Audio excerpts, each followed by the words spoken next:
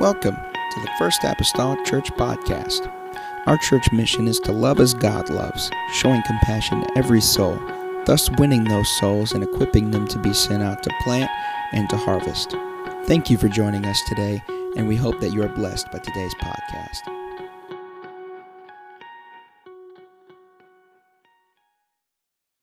Go here, amen, tonight.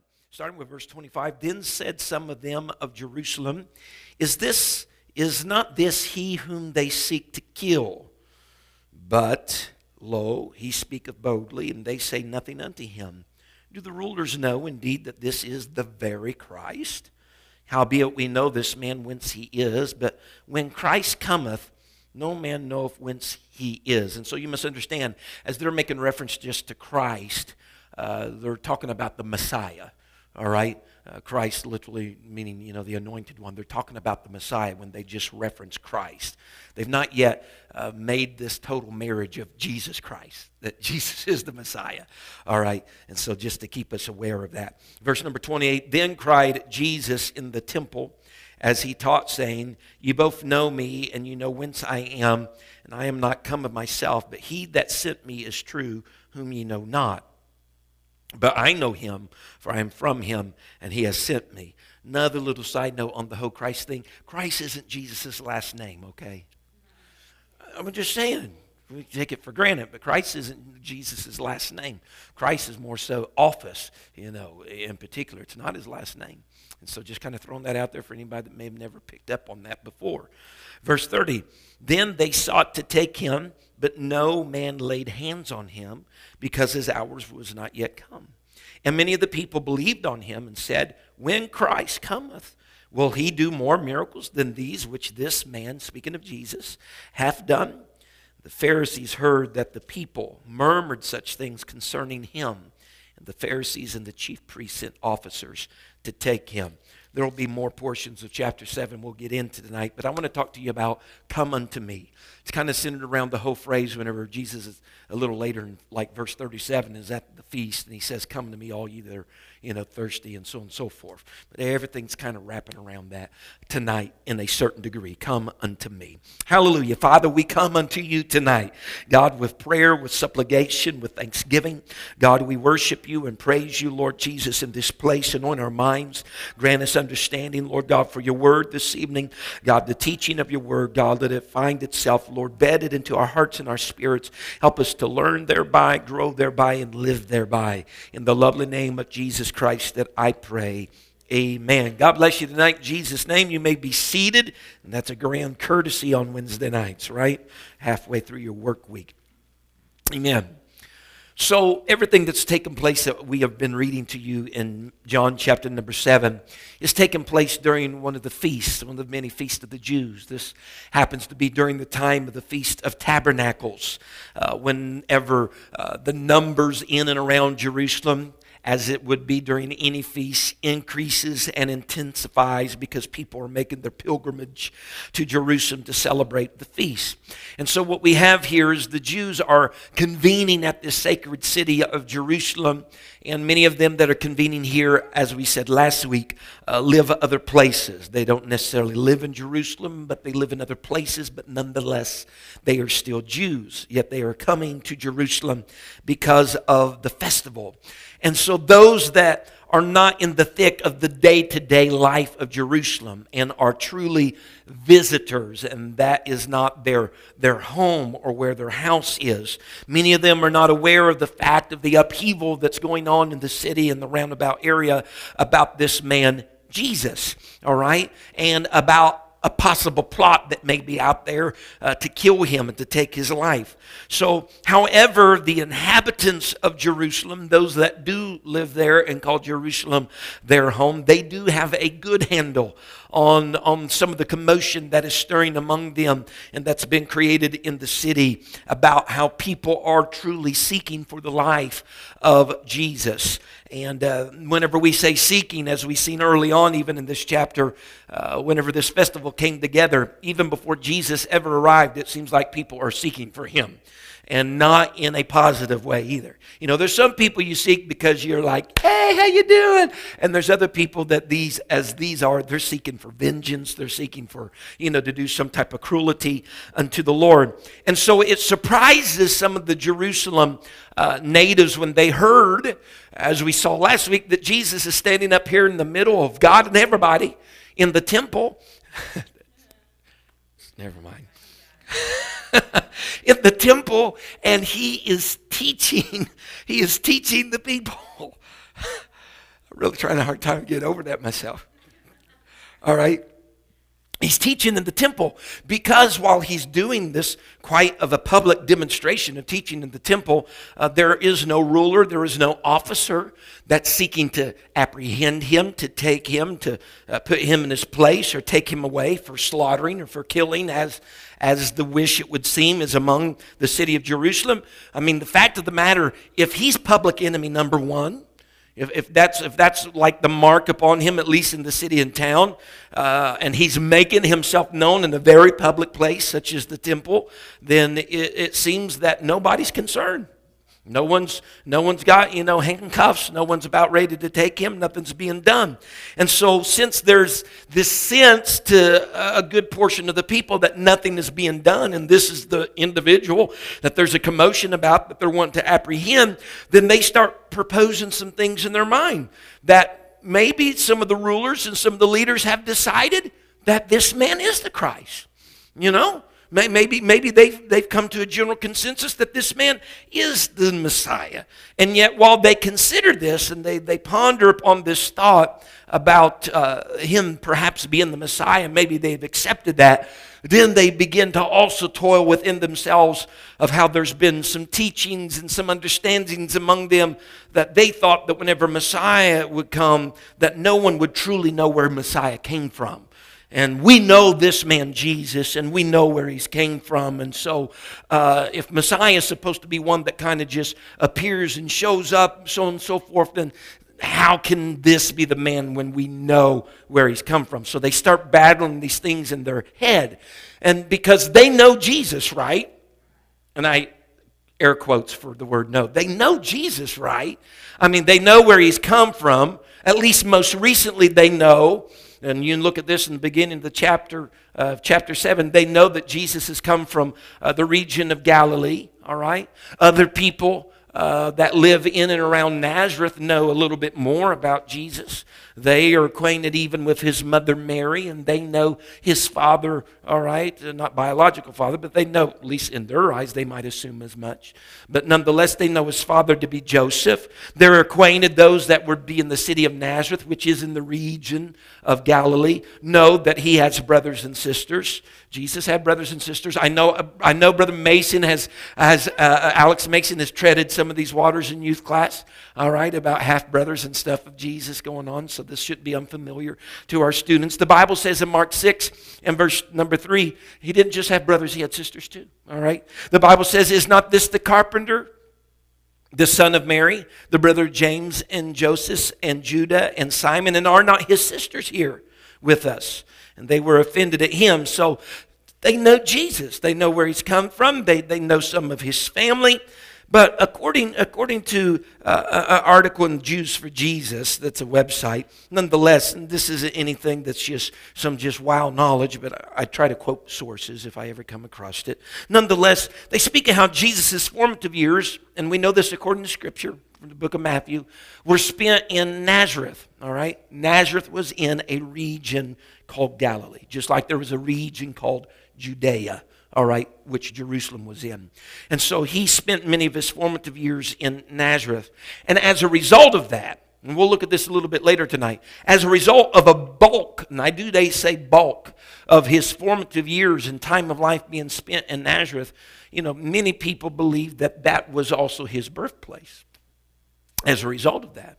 As a matter of fact, whenever Nathanael came to Philip in chapter number 1 of John, and he was going to introduce Jesus unto him, he tells him about this man that is from Nazareth, so to speak. And Nathanael even says, can anything good come out of can anything good come out of Nazareth? And so we have, of course, in the Old Testament prophecy that foretells about the birth of Jesus Christ, which we'll look at a little bit later. And if I'd ask anybody tonight, where was Jesus born? I have faith and confidence that most of you would say Bethlehem. All right? But we have Old Testament prophecy telling us that. But there must have been a segment of people that was not steeped in the teachings of the First Testament, of the Old Testament, and they were under the impression that no one would know where the Messiah came from. They would not know his location. And I guess in some respects, they were right. I say that by meaning this, because many people put the Messiah in this stereotypical box. They put the Messiah in this ruler type of personality box. That when Messiah comes, he's coming with the strong arm and the strong fist. He's going to be the ruler. He's going to bring and restore all things back to Israel the way it needs to be restored. He's going to be like some type of military force. We got problems with phones. Am I mind making a sound too? Amen. They believed that he was going to come with some type of military force and restore the kingdom of Israel. But in reality, we know, according to God's word, that he was born in little Bethlehem. The Bible speaks of, even in Micah, that Bethlehem was that little town. That he came in little Bethlehem and he was laid in a manger. And he was born into a human family. Let's go a little bit deeper there. He was born into, the Messiah was born into a human family that had suspicious overtones of being impure. What I mean by this is Mary was with child before she was with Joseph. Woohoo! Right? And so, so you have this going on, and then on top of that, most of his childhood up into his public ministry, which really didn't start till he was about around 30 years old, was spent once again in Nazareth. All right? And so, you have this concept of Messiah. All these other things about Jesus, who was the Messiah, doesn't seem to be stacking up too much to the concept and idea of what they thought the Messiah would be, should be, where he came from. I mean, spending most of your days in Nazareth, wait a minute. The reason why one of the disciples said, can anything good come out of Nazareth? Because Nazareth wasn't very well spoken of. Nazareth was a very secluded and isolated place. It lied in a basin, a very low area. It had a reputation of people that didn't have good morals and kind of irreligious. They didn't have religion. And so this is the place that, Jesus comes from. This is the place the Messiah is heralding from. He spent most of his days there in a society of immorality. I mean, start to do it in your head and think for a moment. This is where our great Savior's coming from, somewhere that's irreligious. They don't have, necessarily any type of religion, full of wickedness. Yeah. And so whenever Jesus comes from Galilee and he comes from Nazareth, that place, the people then are like, here comes Jesus. Again, in their minds, we got Messiah and we got Jesus. These two don't coincide. They don't mix. They're totally two different, individuals to begin with in their mind. But whenever Jesus comes, they're like, yeah, we know him. We know him. We know we know where he's from. He's from that low down good for nothing city of Nazareth, over in Galilee. We know him. But the fact of the matter is this: within what they knew was something also unknown. Within the known was unknown. Because they thought they knew where Jesus came from. But in reality, they didn't know where he came from. Right? Because Jesus responded to them even. He told them. He was kind of a little bit in agreement with them. He says, you do know me. You know Jesus.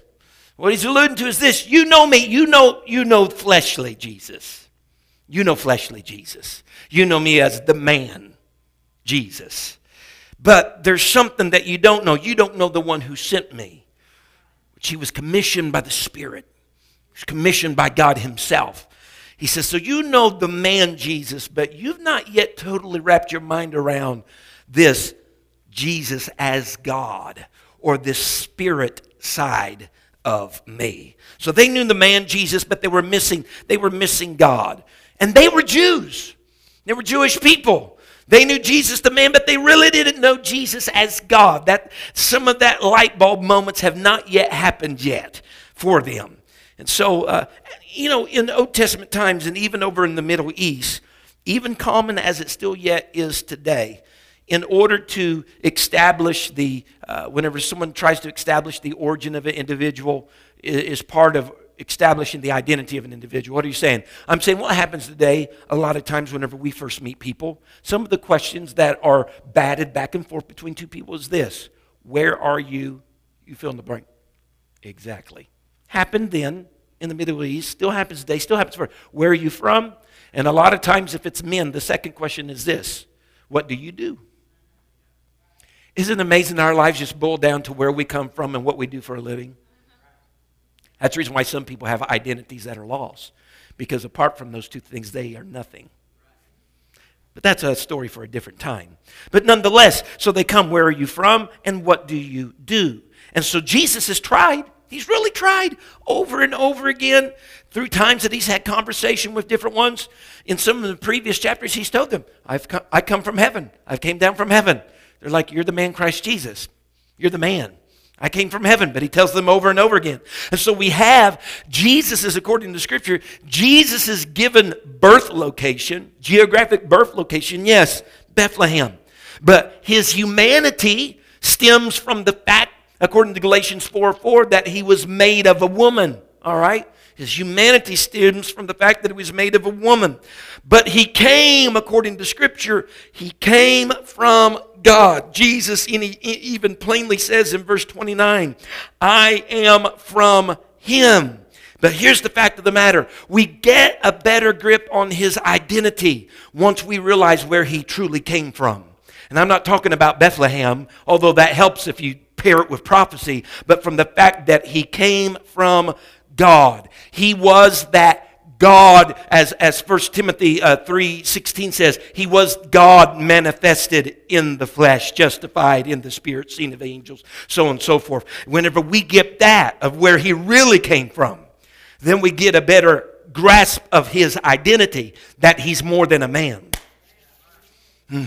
He's more than the carpenter's son. He's more than the son of Mary. He's spent more than just his few, days upon the earth, mostly in Nazareth. Amen. And so here's the fact of the matter, though, right? Because these are Jews. These are people that's very much so acquainted with the law and the law of Moses and the prophets. And Jesus has even explained this to more than once, that, yeah, we're in agreement that the law and the prophets, all this speak, about God and it's God's law. But Jesus also tells them, the law and the prophets and all these things, they also say a lot about me. And so if you're really a student of the law, if you're really an abider by the law, he says, then surely you're going to have to come to an epiphany and recognize that I am the God that was spoken of in the Old Testament, and I am the Messiah that was even prophesied of then, if you are a student of the law as you say you are. Because they took great pride in saying that they knew the law and the things of the law, and yet they missed the identity of who Jesus was. So they sought to take him. That could almost be the theme of chapter number 7 over and over again. They sought to take him. More than once this is expressed in chapter 7, and yet the Bible, almost like a little postscript each time, tells us, but no one laid a hand on him. They sought to take him, but nobody laid a hand on him because his hour was not yet. It was not yet time for him to be apprehended. It was not yet for him to fall into the hands of wickedness. It was not time yet for a trial or a crucifix or none of that. It was not his time. And for that matter, here's something else that takes place with them seeking him but not laying a hand on him. You know what that did? That afforded a lot of people more time to change their belief about him. We stand in and I don't call it a predicament, but we stand in similar grounds right now. He could come back at any moment. It's imminent. Anything that needed to happen has happened in reality. As far as for the rapture, he could come back at any moment. But it's not happening yet. If that's the case, then I believe we stand in a very similar spot then for him not being taken for crucifix prematurely. It's so that someone might change their belief concerning him. Somebody to change their belief concerning him. Amen. And so this seems to be somewhat of a purpose throughout the Gospel of John, because if you'll remember, he's wanting people to believe that he is Jesus the Christ, the Son of God, and that believing that they'll have salvation through his name. That's the key verse of all of John, found in John chapter number 20. And so this whole concept then is, there is this lingering, if you will, of him not being taken, though people really want to take him and seek him out, is because he's not being taken yet. Other people's hearts are flipping in their belief. Where they used not believe in him, now they are believing in him. And hopefully it can, and not hopefully, but it will absolutely revolutionize their lives. So he wants people to believe in him. He wants people to make the connection that this Jesus that they see just as a man is the Messiah that's to come to be the salvation of the world. He wants them to have salvation through his name. He wants all of that. And so his hour's not yet. They're seeking to take him, but they're not, because God has a bigger plan and a bigger desire for people. And the Bible tells us very plainly in the scripture that as a result of all of this, like verse 31, and many of the people believed on him. No one's taking him. They're seeking to take him, but as a result of all of this, some people, many believed in him. And they were convinced. You can look at it in verse 31. They were convinced then that Jesus was the Messiah. So much so, they became so convicted that he was the Messiah that they came to this place, and I love this. They're like, this guy Jesus, I mean, he seems like all of that plus a side of fries, you know? He seems like the Messiah. They're so convinced that if he isn't and the Messiah that comes, what is the Messiah going to do that's going to top what?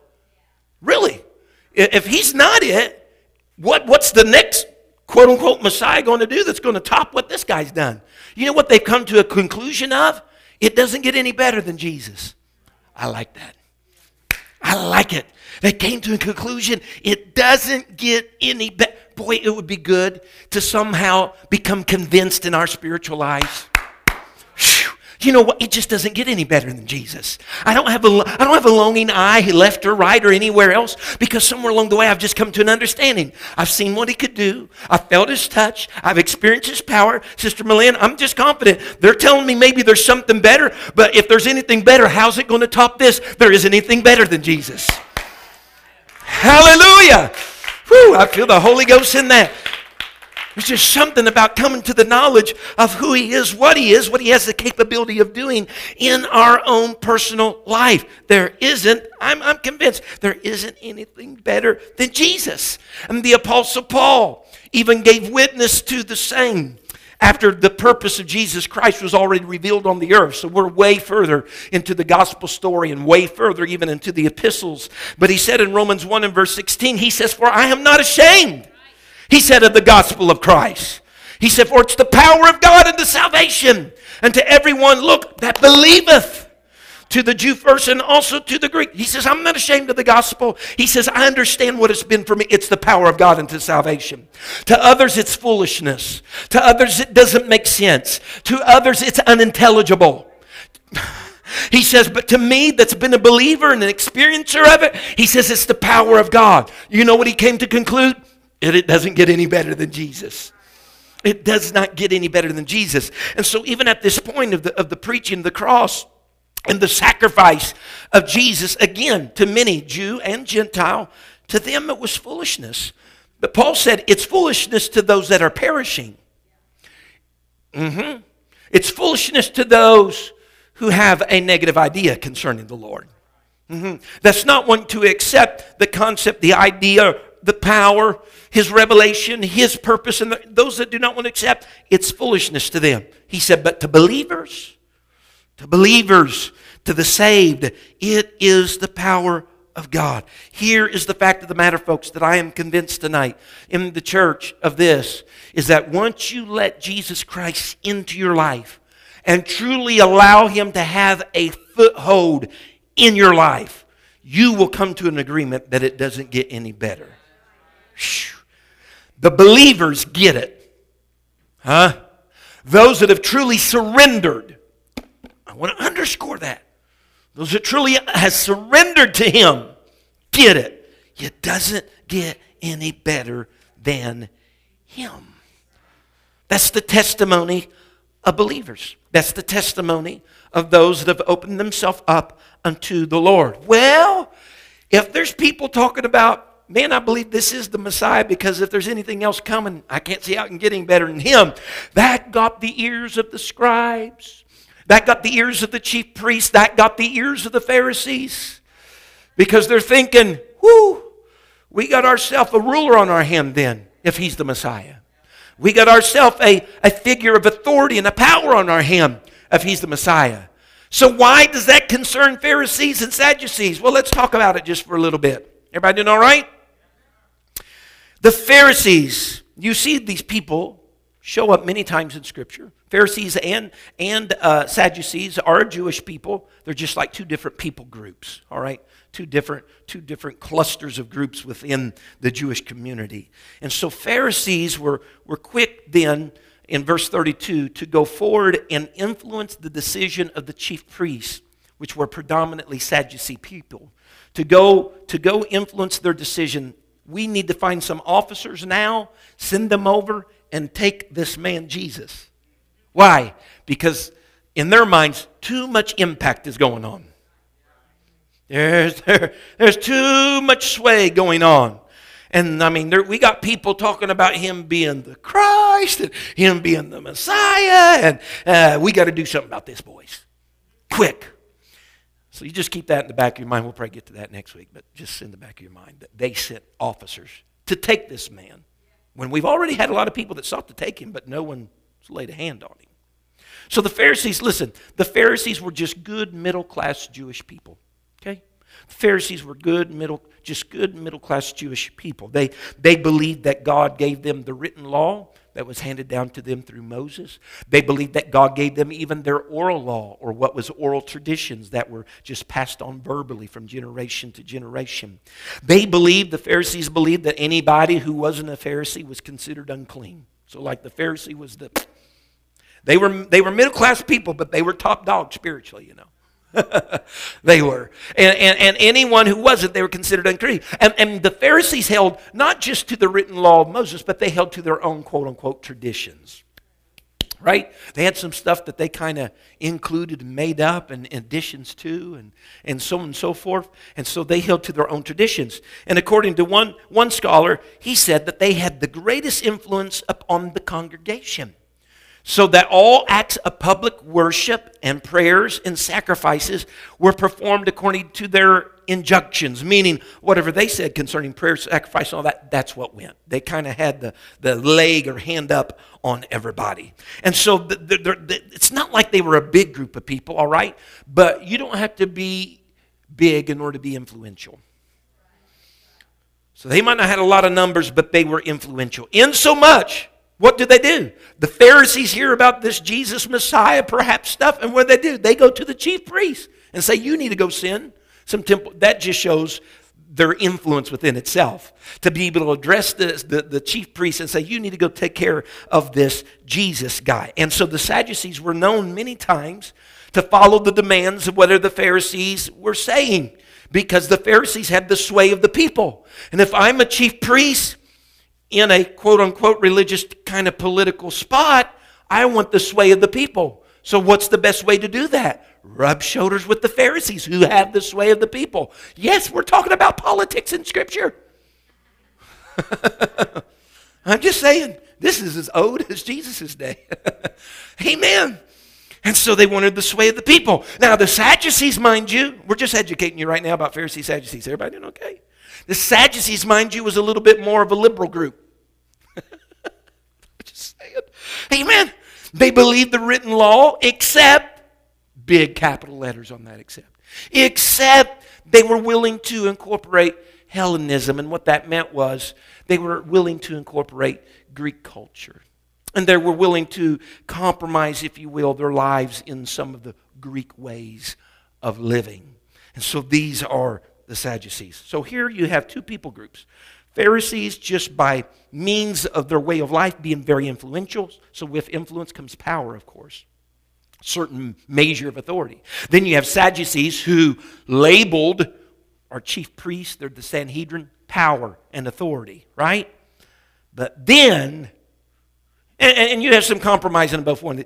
Pharisees are kind of leaning toward their traditions. Sadducees are kind of leaning toward, the Greek culture and Greek way.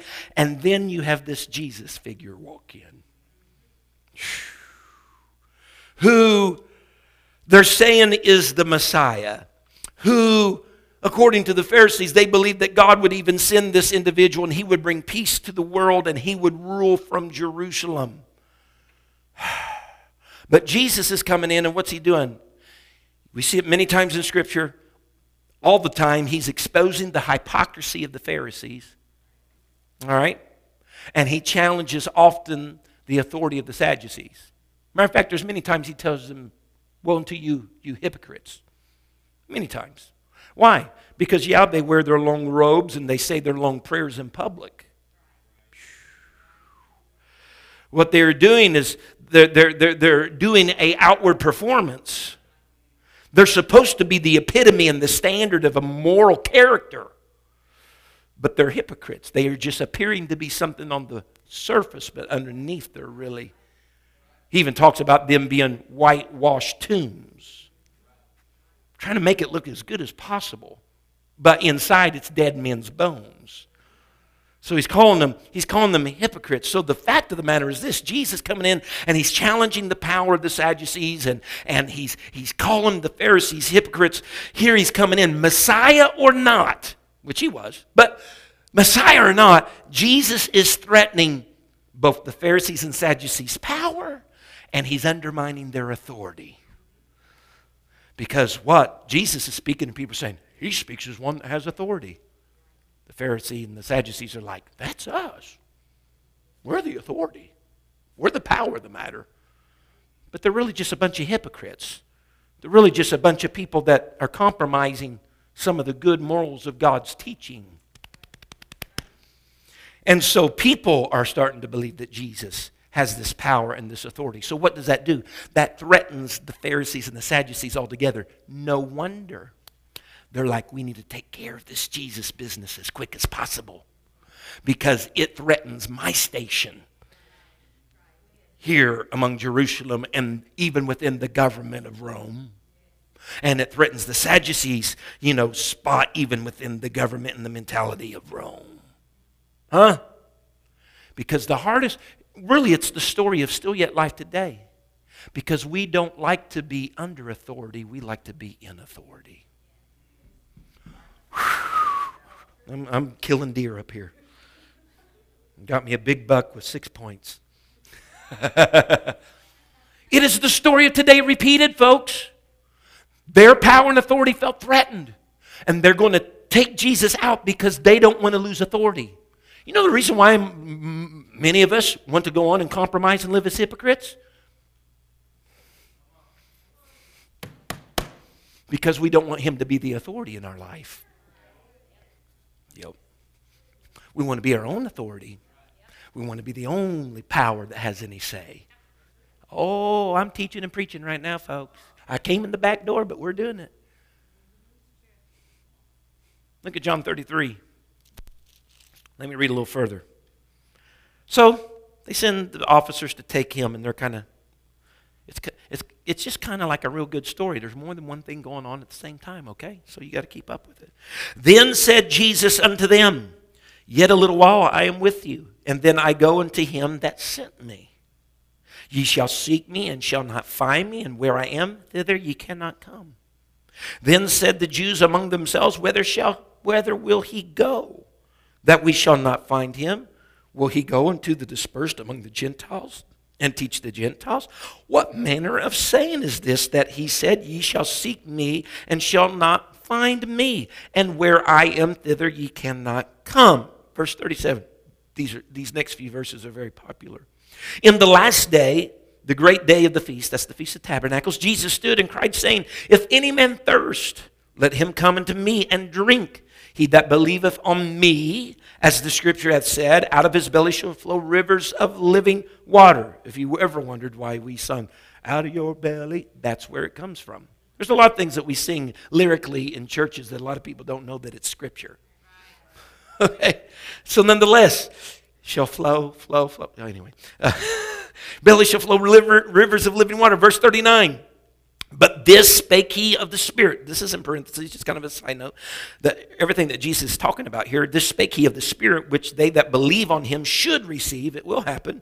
For the Holy Ghost was not yet given at this point, because Jesus was not yet glorified. And that glorification is speaking of his death, being lifted up on the cross. All right? So that he says all this. Now, Jesus made it known that he was only, as he said, I'm only here for a little while. But he would return to where he came from. He would return to whom he had come from. And so the people begin to speculate about where he might go. Where's he going to go that we can't go? Where's he going to go that we can't go? And so the Jews began to think a little bit, is he going to go to some of these other Gentile nations where some of the Jews have dispersed, and he's going to talk to the Jews in some of these Gentile nations? And then the thought hit them, or is he going to go to the Gentiles? Because that would be a bad, really bad for them. Could he even go to the Gentiles by all things? So they're entertaining all these ideas. And what they weren't getting is that Jesus is doing a little foreshadowing here for them. Jesus is referencing a little bit the fact that he's going to die. He's referencing a fact that even after that resurrection from the dead, that he's going to ascend into the heavens. I'm going back to where I came from. Right? Because in the beginning he was just the Word. He was just the thought and the logos in the mind of God, so to speak. He said, I'm going back to where I came from. Right? And yes, just as a side note, he would eventually be preached among the Gentiles, though. He would do that. But here's what I want us to get at here tonight. So Jesus is alluding all through John 7 here, or John's alluding all through John 7 about people seeking the Lord, all right? Seeking the Lord. And what I see Jesus is doing with all of this, they're seeking him, they're not laying a hand on them. He kind of turns this whole seek mentality up on his head, because he's now trying to compel them to seek him in a way that they haven't sought him up to this time. What are you saying? I'm saying, look, if you look at verse 1, they sought to kill him. You look at verse 11, the Jews sought him at the feast. You look at verse 25, they seek to kill him. You get this? You look at verse 30, they sought to take him. You look at verse 33, they sent officers to take him. But in verse 34, Jesus says himself, ye shall seek me. They recall what he said in verse 36 and says, ye shall seek me. Now here's the thing. We have this word sought or seek that's used multiple times in John chapter number 7. In the Greek, it's not two different words. Whenever Jesus uses it or when they use it, it's not a different word. But the Greek word is ambiguous. And what I mean is this. It has a couple different meanings that are a little contrary to one another. In one sense, to seek in the Greek means that you are seeking in a bad sense to like plot against somebody's life. Like a lot of these formative seekings up until verse number 34. Sought to kill, sought to take. Bad sense, plotting against Jesus' life. But the exact same word is used. Jesus uses himself, that ye shall seek me. Whew. And another meaning of the word, same Greek word seek, is this. It means, and it's a little bit of a phrase among the Hebrews, it means to seek specifically to worship God. I think Jesus is turning this seeking, sought thing up on its head. You've been seeking me in this way. But there's going to come a day that I'm going somewhere that you can't go. I'm going somewhere where you can't go. And in that moment, you're going to seek me. Whew. But it's not going to be in the way that you have sought me up to this time. You're going to be seeking to find me for the purpose of worship. Because at that point in time, after death, burial, resurrection, ascension, everyone's going to know that man Jesus, he is the one that we were looking for. Because remember what the scripture says in the epistles, had they known him, they would not have crucified him. He says, you're seeking me in one way now. He says, but in that day, whenever I've went somewhere that you cannot go, you're going to be seeking me. You're going to be seeking. Jesus wanted them to know that though they sought him in a particular way now, they would desire to seek him differently later. Amen. They seek now to take his life. But there would be a day in the future coming when they would seek to worship him. Oh, can I tell you, we need to be in the mode right now that we go on and seek to worship him. Amen. Everybody that's wishing to deject the Lord, do away with the Lord, who cares about the Lord, there'll come a day that at the name of Jesus, every knee shall bow, every tongue shall confess of things in heaven, things in the earth, and things below the earth. What are you saying? There's going to come a day they're going to seek him, but it's going to be in a whole different manner. And right now, here's the fact of the matter. Jesus, the man, he is before them. Right now, they have access to him. They're seeking to take his life, but no one can get it accomplished. But later they're going to be seeking to worship him, but he won't be visibly before them now as he is then, as he is now. The Bible says, what's the old prophet Isaiah said? He knew what he was talking about. Isaiah 55 and verse 6, he says, seek ye the Lord while he may be found.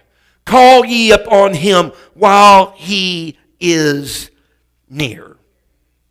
And so, with all of this proper understanding of seeking and sought, so on and so forth, Jesus stands at the last day of this Feast of Tabernacles. And he cries into the people in earshot of him, and he says, come unto me. He is beckoning them for an already alteration of their seeking mode. Don't come unto me for the purpose of taking me as far as to do something wrong. Come unto me for worship. Come unto me because against what you really may think, I have something to offer you. Seek me now in the right way. Seek me now with the right motive. Why? I'm here to quench your thirst, right? I'm here to quench your thirst. It's interestingly, if you note this is kind of interesting here, that Jesus goes from talking about being somewhere they cannot go, right? Basically departing from them, being somewhere that they cannot go or they cannot find him, to the fact that he is now talking about coming into him, getting water, wells of water in their bodies that he's likening unto the Spirit, which is the Holy Ghost. So what he's marrying together is his departure, but also this Spirit coming type of scenario. What in the world are you talking about, Brother McGee? Because we know according to God's Word, and we'll look at some scriptures. I got a lot of scriptures here in the end. We know according to God's Word that the coming of the Holy Ghost or the coming of the Spirit is paired with the departure and the ascension of Jesus. Very close. Because the Holy Ghost can't come, he told them. The Comforter can't come. He says, unless I depart. So Jesus is saying right now, he says, I'm going to go somewhere where you cannot come. Right? And then he starts talking about coming to me. Here's the Spirit of the Lord. It's going to be given to you. I'm talking about the Holy Ghost. It's not yet given because I've not yet been glorified. I've not yet went to the cross. But he's marrying together again this idea of departure of him, but the coming of the Spirit. The Bible says in John 16, verses 5 and 7, here's where reiterated in the Gospel of John that the Comforter does not come until Jesus goes away.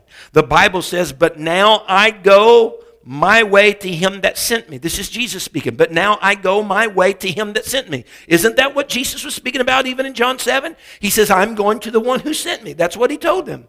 And now he says that it's happening right here at this moment. But now I go in John 16:5, but now I go my way to him that sent me, and none of you asketh me, whither goest thou? Verse 6, but because I have said these things unto you, sorrow hath filled your heart. Verse 7, nevertheless, I tell you the truth, it is expedient, it's necessary, it's needful for you that I go away.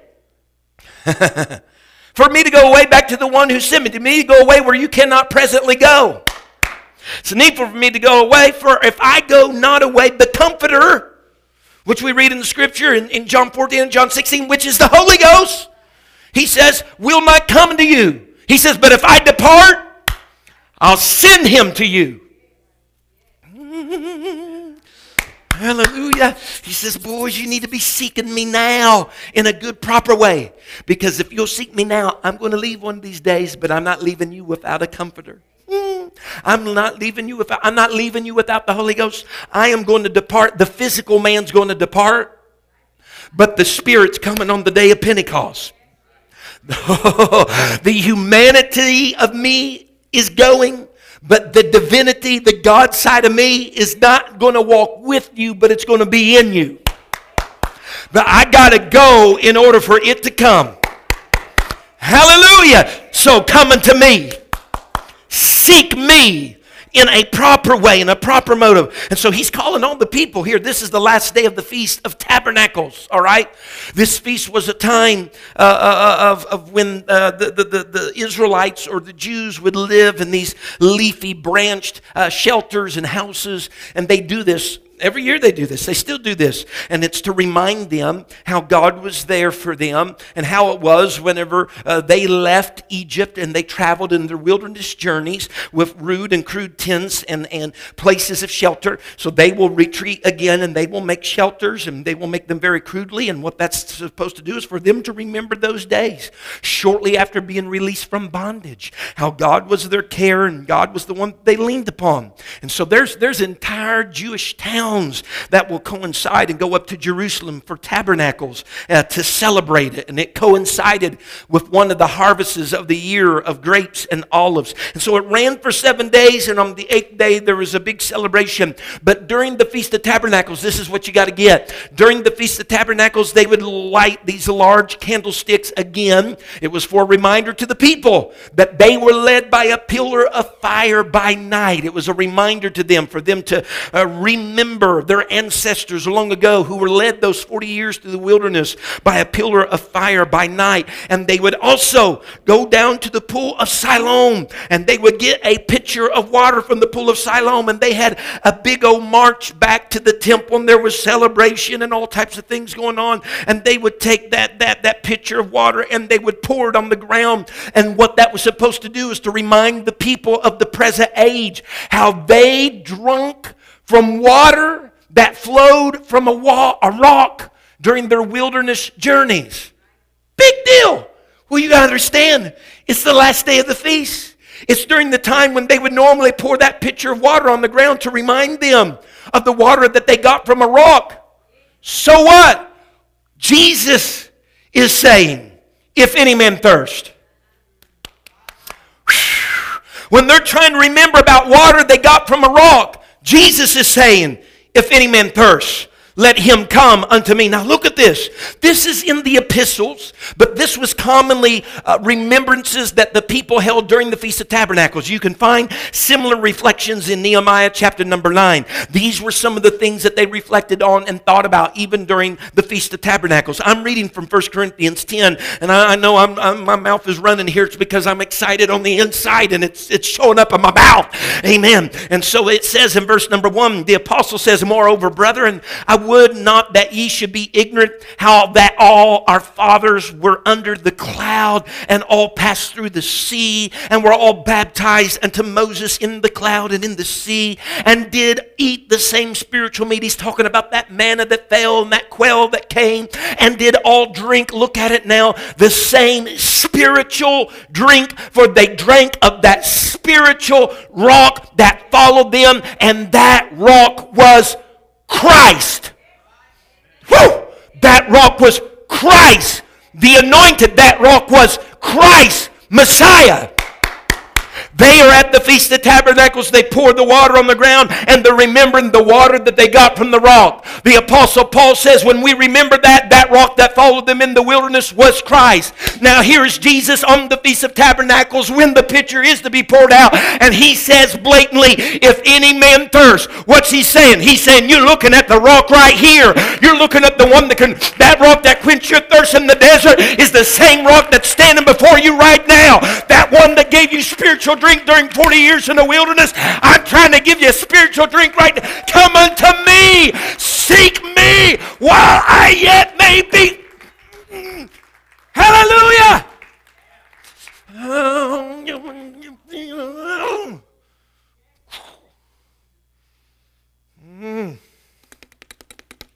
Someone say amen. Whew. The rock in the wilderness quenched their thirst. Jesus saying, come unto me, I'll quench your thirst. Whew. He would be the spiritual drink. Right? It's kind of interesting. He said, because it'll be as rivers of living water flowing from your belly. Folks, had it not been that long ago over in John 4 that he told this lady at a well about if you'd asked of me to drink, I'd given you living water. I put a well in you, be living water, be unto everlasting life. So once again, I'm getting there. Once again, look what Jesus has done. He has superimposed himself as everything that Israel throughout the generations had grown dependent upon. What I mean by this is this, and I don't have them all that we've covered thus far in John, but just a few of them. Jesus has conveyed to them that he is Jacob's ladder. We've already seen this, that he is Jacob's ladder from the vision that Jacob had. He is that ladder that rests upon earth but extends to heaven. Whew. There's a lot in that. Because he is the link. Jesus was the link between heaven and earth because he's the God-man. Oh, heaven help us. He expresses to them that he is the brazen serpent that Moses lifted up on the pole, just as he would be lifted up on the cross, that whoever would look upon it would be made whole of what plagued them and receive their healing. Oh, my goodness. He has superimposed himself upon the fact of being the manna. He talks about himself being the bread from heaven that satisfies the longing of their life. And for that matter, manna was available every day of their life except on before the Sabbath. It was twice as much so that they would have some for that day. In other words, he supplied every day's means. He's superimposing himself on that. For that matter, he imposes himself on the water pots of purification that he used in his first miracle. He superimposes himself upon the fact of being the temple, telling them that though it be destroyed, I'll raise it back up. And he was really alluding to the temple of his own body, but they had their minds hallelujah. Now he's superimposing upon them that he's the rock in the wilderness that's providing water to all who aren't thirsty, all who will come. Listen, he's not going to force feed anybody with the water. It's like some of those mothers. This has nothing to do with Natalie. It's like some of those mothers, and they got to plug it in. The kids screaming, just plug it in now. It's like, ah! He's not force feeding anybody. Come unto him. You got to seek him. And so what he offers here in John 7, again, is no different than the living water that he's offered the Samaritan woman in John chapter number 4. He had offered her a well of water springing up into everlasting life. And here he offers rivers of living water flowing out their bellies. And if you'll stand with me. And yet all of this relates to the Holy Ghost. You hear me? All of this relates to the Holy Ghost, he said. Because it will be given, you can see it there in the verse, that they that believe on him, verse 39, they that believe on him should receive for the Holy. He's talking about the Spirit. He said, which they that believe on him should receive. Everybody say, should receive. This all really relates to the Holy Ghost being given to those who will believe. And the context of belief in John that we've looked at on several times, and I'll say it several times till we get to the very last verse of John 21, is that believe in John is those that trust in him, commit to him, rely on him, obey him. So the Holy Ghost is given to those who believe. Note this, and I'm trying to get there. Just let me read some more Bible because it's good. John 14, verse 1. Let not your heart be troubled.